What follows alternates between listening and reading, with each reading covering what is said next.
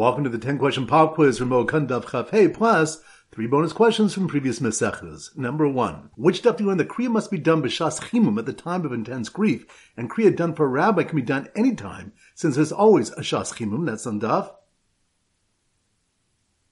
Chaf Daled. Good. Number 2.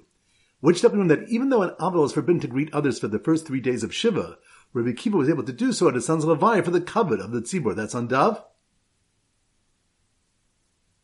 Chaf Aleph. Good. Number 3. Which of the one that one has to do Kriya even for a non-relative if they are present at the time of Yetzias Neshama, when the Neshama departs? That's on daf Kaf Hey. Good. Number 4. Which daf do we malchus between the Bnei Yehuda and Bnei Galil, whether yesh avelos for Shabbos, whether there's avelos on Shabbos? That's on daf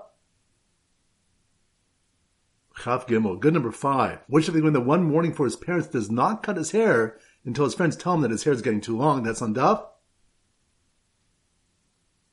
Chabbeis. Good. Number 6. Which daf do we have malchus when an avel is forbidden to wear tefillin, which is based on whether the first day of avelos or the first 2 days are considered the most bitter? That's on daf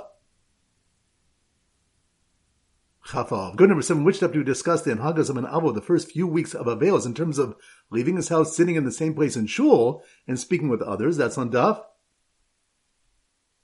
Chaf Gimel. Good. Number 8. Which daf do we have a description of Rav Huna's burial in the Rebbe Chia's crypt? That's on daf Chaf Hey. Good. Number 9. Which daf do we learn that the poor must be their children at a younger age than the wealthy? That's on daf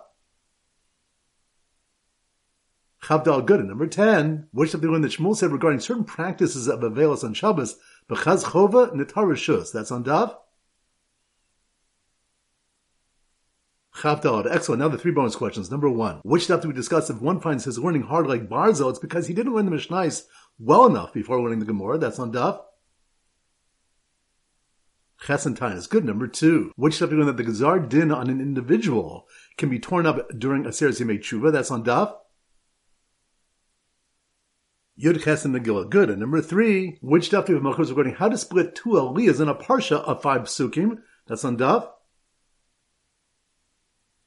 Chaf Beis and Megillah. Excellent. That concludes today's pop quiz. This is Rabbi Avram Goldman Zichu wishing you a great day and great learning.